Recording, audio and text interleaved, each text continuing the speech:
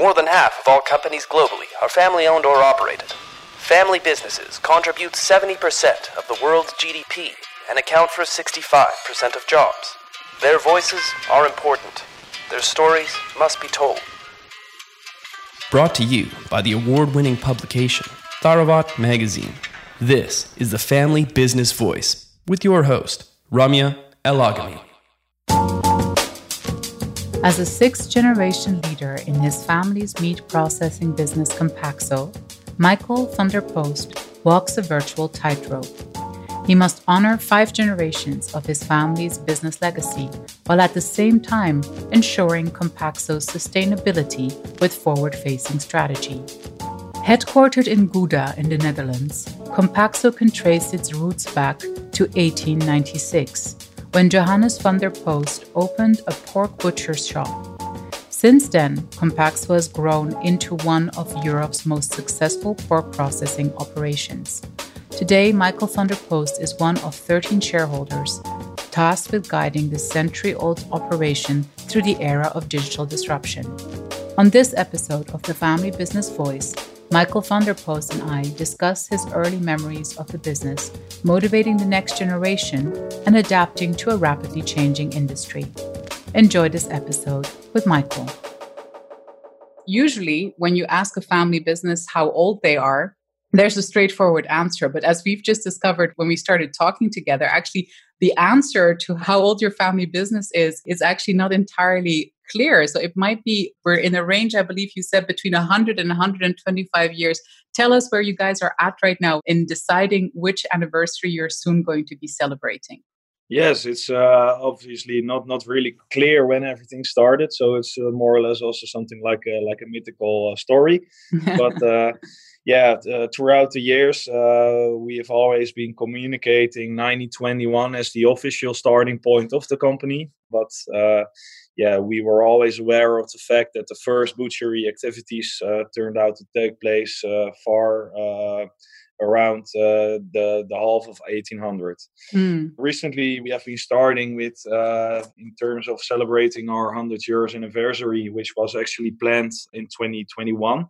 We turned out to some kind of a surprise that we discovered a fact that it is even possible to claim 1896 as the foundation year of the company, since a company which is assisting us with historical data has found some evidence that we started in 1896 by registering in the Dutch Hinderwet. I'm not sure how it's called in English, but this is more or less a description in government terms, which was common in those times, that companies were registered for founding there. Yeah. So you can trace it back all the way to that moment in time, it's just an incredible achievement, of course. Like we all know, It's actually beating the odds for so many generations for any family business is very hard. So that's the official registration date. But you know that your family has been active in this industry for that long and for longer, right? Like how much do you all know from the family side, from the storytelling side? How much do you know from your great-grandfathers about the founding story of the company? Well, for now, I'm actually can be considered as a 6th generation family member. So actually my, how do you call this? The 6 generations ago, they started with butchery trade. And the story those times was that during the summer days, the owners of the company or the entrepreneurs were working as painters. And in the winter, they were working as butcheries. And that's more or less due to the fact that during the summer days, there was no money or equipment on chilling and freezing the meat products. So that's more or less the thing. And then the so-called 2nd generation took over the company at the end of 1800, passed it through to his son, which could be considered as the so-called 3rd generation. And his son, together with his 3 sons, started with producing on a bigger scale, which has probably been done after the Second World War. So around 1948, they started with producing industrial scale processed meat products. So that's actually been done in the factory where we still are located today. the company expanded farther and farther. And so on. Around the 1970s, my grandfather and his generation also started with a slaughterhouse due to the fact that they were able to guarantee of the most important resource, which was namely fresh pork meat, to be served as an input for instance, sausages, bacon products, ham products, and so on. And that's more or less the story until my father with his cousins and his brothers took over the company. They also expanded the company farther towards one of the biggest major players in the Netherlands. And recently, around 2019, my generation took over the company. So that's more or less the story and the timeline when it comes to passing over from generation to generation so far. That's incredible. Because I mean, 6 generations, let's face it, guys, it doesn't happen every day. It's a really big achievement. And we all know that most family businesses will not outlast a 3rd generation for obvious reasons. Either the industry doesn't work out anymore or the family loses interest, right? Do you both remember the time when you started realizing as children that you were part of a quite considerable business legacy? Was there a moment of realization, or was it just always part of your lives? Well, my father never pushed me to work in the company, more or less stimulated me to be independent and work on my own study, for instance. But yeah, it was for me always quite clear that I was part of something bigger, and I wanted to be part of this bigger thing, which is expanding the history. Also, by the fact to be grateful of having the benefits throughout my youth. Yeah, and I was always exposed to the fact that it wasn't a part of the family.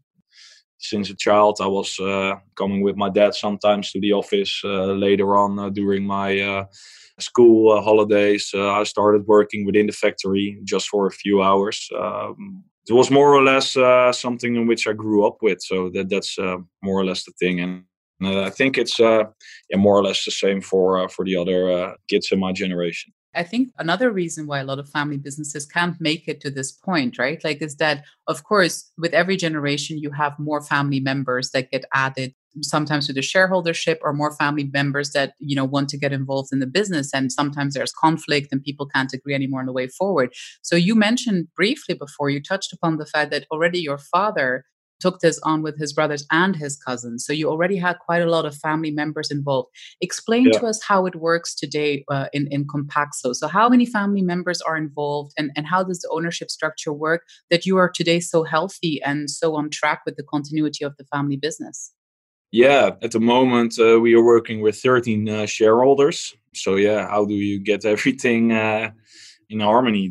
That's of course not a big issue, but big challenge it is for sure. We just recently started, but I can see the future with trust. I think the roles of the family members are quite clear. There's also room for ambition for everyone, which is also a strict rule in the statutes of the company, is the fact that everyone is forced to work in the company at least to be shareholder. So I think this is also very important for us to keep the attention and keep everyone sharp and involved and committed. I think that's for now something which is really important to be done, and make everyone attracted to the same way. Yeah. Do you guys have like a certain amount of experience that someone has to have before they join the company, or like are there rules in place as to how you even if you're a family member, do you have to apply to the business to be hired, or how does it work? No, I don't think it's that bureaucratically organized for our generation. Most of the people started working directly after high school of my generation. Others did their study first, or also gained some experience in internships at other bigger companies within the food industry or other related companies. But we do not have strict application rules on this. When you guys started out, like as the 6th generation, like, do you talk to each other about like, what is the thing that you as a generation want to add? Or is it more to your mind, Michael, or to yours, Irena, as well? Like, is it more to think about what you personally want to add to the family business that matters to you? Or is there like a coordinated effort as a generation saying like, oh, well, the 6th generation should I don't know, example, internationalize the company or something like that? Is there something like that in your minds? Yeah, I can't speak for my other generation members, but I think we have a common goal at least to expand more internationally. This is also a result of how the market evolves. I can see in the local market in which we are, especially for the processed meat factory, mainly national focused, that we are working in a declining market. That's Mm. something we can't deny. So internationalization, from my point of view, is more or less more a must than a choice. Hmm. So you've managed to stay not only in business for 6 generations as a family, but you've also managed to stay pretty much in the same industry. I think there's been some vertical integration. You've expanded into like provisioning, etc., and the supply chain has definitely expanded for you.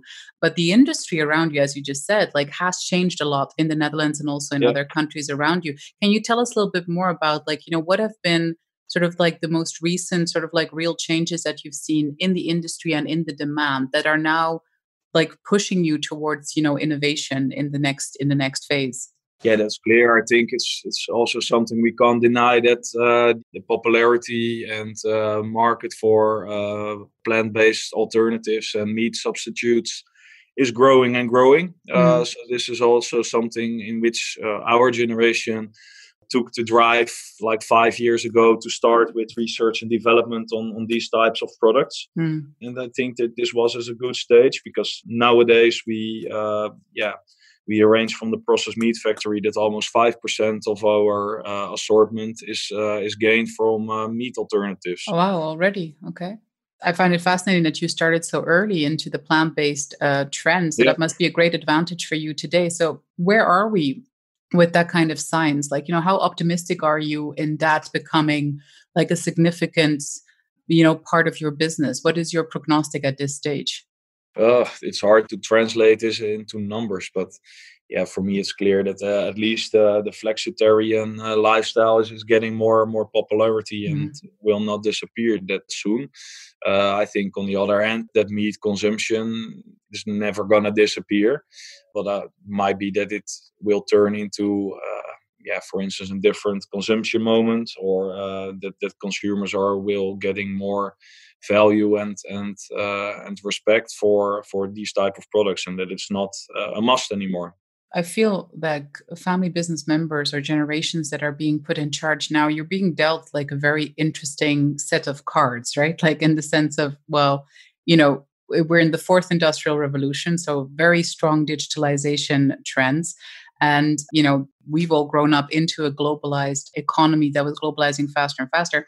And now we have a pandemic, which is just the cherry on top of the ice cream, really, I would say, for all of us. What kind of leadership do you think this is going to require? Because it feels like now we have a combination of factors where, yes, we can still go to the older generation to ask for advice, but quite frankly, there's no precedence to what is happening right now at the same time. So, where do you seek advice now? Where do you go get the wisdom to understand all of these factors coming together, what that means for Compaxo? Like, is there any sort of like conscious search for advice or search for like, counsel that you engage in as a generation? Or are you just feeling like, what, guys, this is really unprecedented. We have to figure this out on our own. This is where we have to sort of like discuss this and find our way forward on our own because there's nothing that this compares to. Yeah, that's a good question. Of course, the older generation is always available for advice. We also are planning in a structure like that once in the so-called 3 months or something, or several months. The old generation comes together to point their view on the situation. But I think it's important to learn from them, to listen to their advice. But it's also part of the entrepreneurial spirit to get our own ideas growing. And Mm, we are more or less the credible proof of a new generation, which is also very necessary in this industry in which we are in. mm, There's a lot of pressure on the industry for sure. So that's something which we also need to consider from our own eyes. mm. And furthermore, more advice. It's hard. Yeah, listen to the employees, of course. That's always important. Of course, customers is one of the biggest stakeholder. Yeah, learn from your suppliers. that's more or less how we need to do it. Keep your eyes open. I think that's the key issue for every entrepreneur.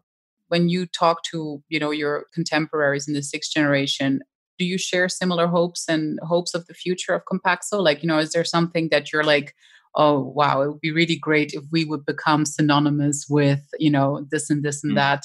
Is there anything like that at you strive? Or is it more like, what, we just want to be here at the end, in the next, we want to add another 50 years to those 125. And that's the main goal, is to continue existing. I think that's a clear objective for sure. We do not calculate in quarters. We calculate in generations, and that's the hope for the future as well. Fantastic. And furthermore, of course, the ambitions. It's hard to compare yourself with other companies, but I think most important common value that all of us have is that we are not here to keep the situation as it is, but of course to do better than the earlier generations did. And that should be the driver, and we'll see where we end. Trying to be more innovative and more modern, I think, also. Yeah, I think what the earlier generation did very good was focusing on operations within the industry, so more efficient production and so on. But I think nowadays, especially when digitalization is getting more popularity, I think it's also important to focus more on the outside of the company. Mm-hmm. We also have the ambition to get a better image of the company, create on marketing, more or less business to business marketing. We do not have the ambition to become a real consumer brand or something like that. We are, as it is, more or less always a private label producer. But I think it's important to focus on being more visible for the outside. Yes, exactly. And I think especially after so many years in business, it's important not to forget to remind people that you're there, right? Like, so people get used to you being there. So it's probably good to give them a refresher saying, like, we're still there. Whether you're 100 or 125, like, I think it's both numbers are very impressive. And that's something that we want to emphasize. I think it's also quite special in our industry to be a 100% family-owned business, and also of so many years. So we appreciate the platforms like today to spread the word. So Absolutely, and we look forward to your next 100 years, and hopefully like to interview you again in the future. Thank you both very much for talking to us. Thank you for listening to the Family Business Voice. Subscribe to our channels now on iTunes, TuneIn, Stitcher, or Spotify to be notified of our weekly episodes.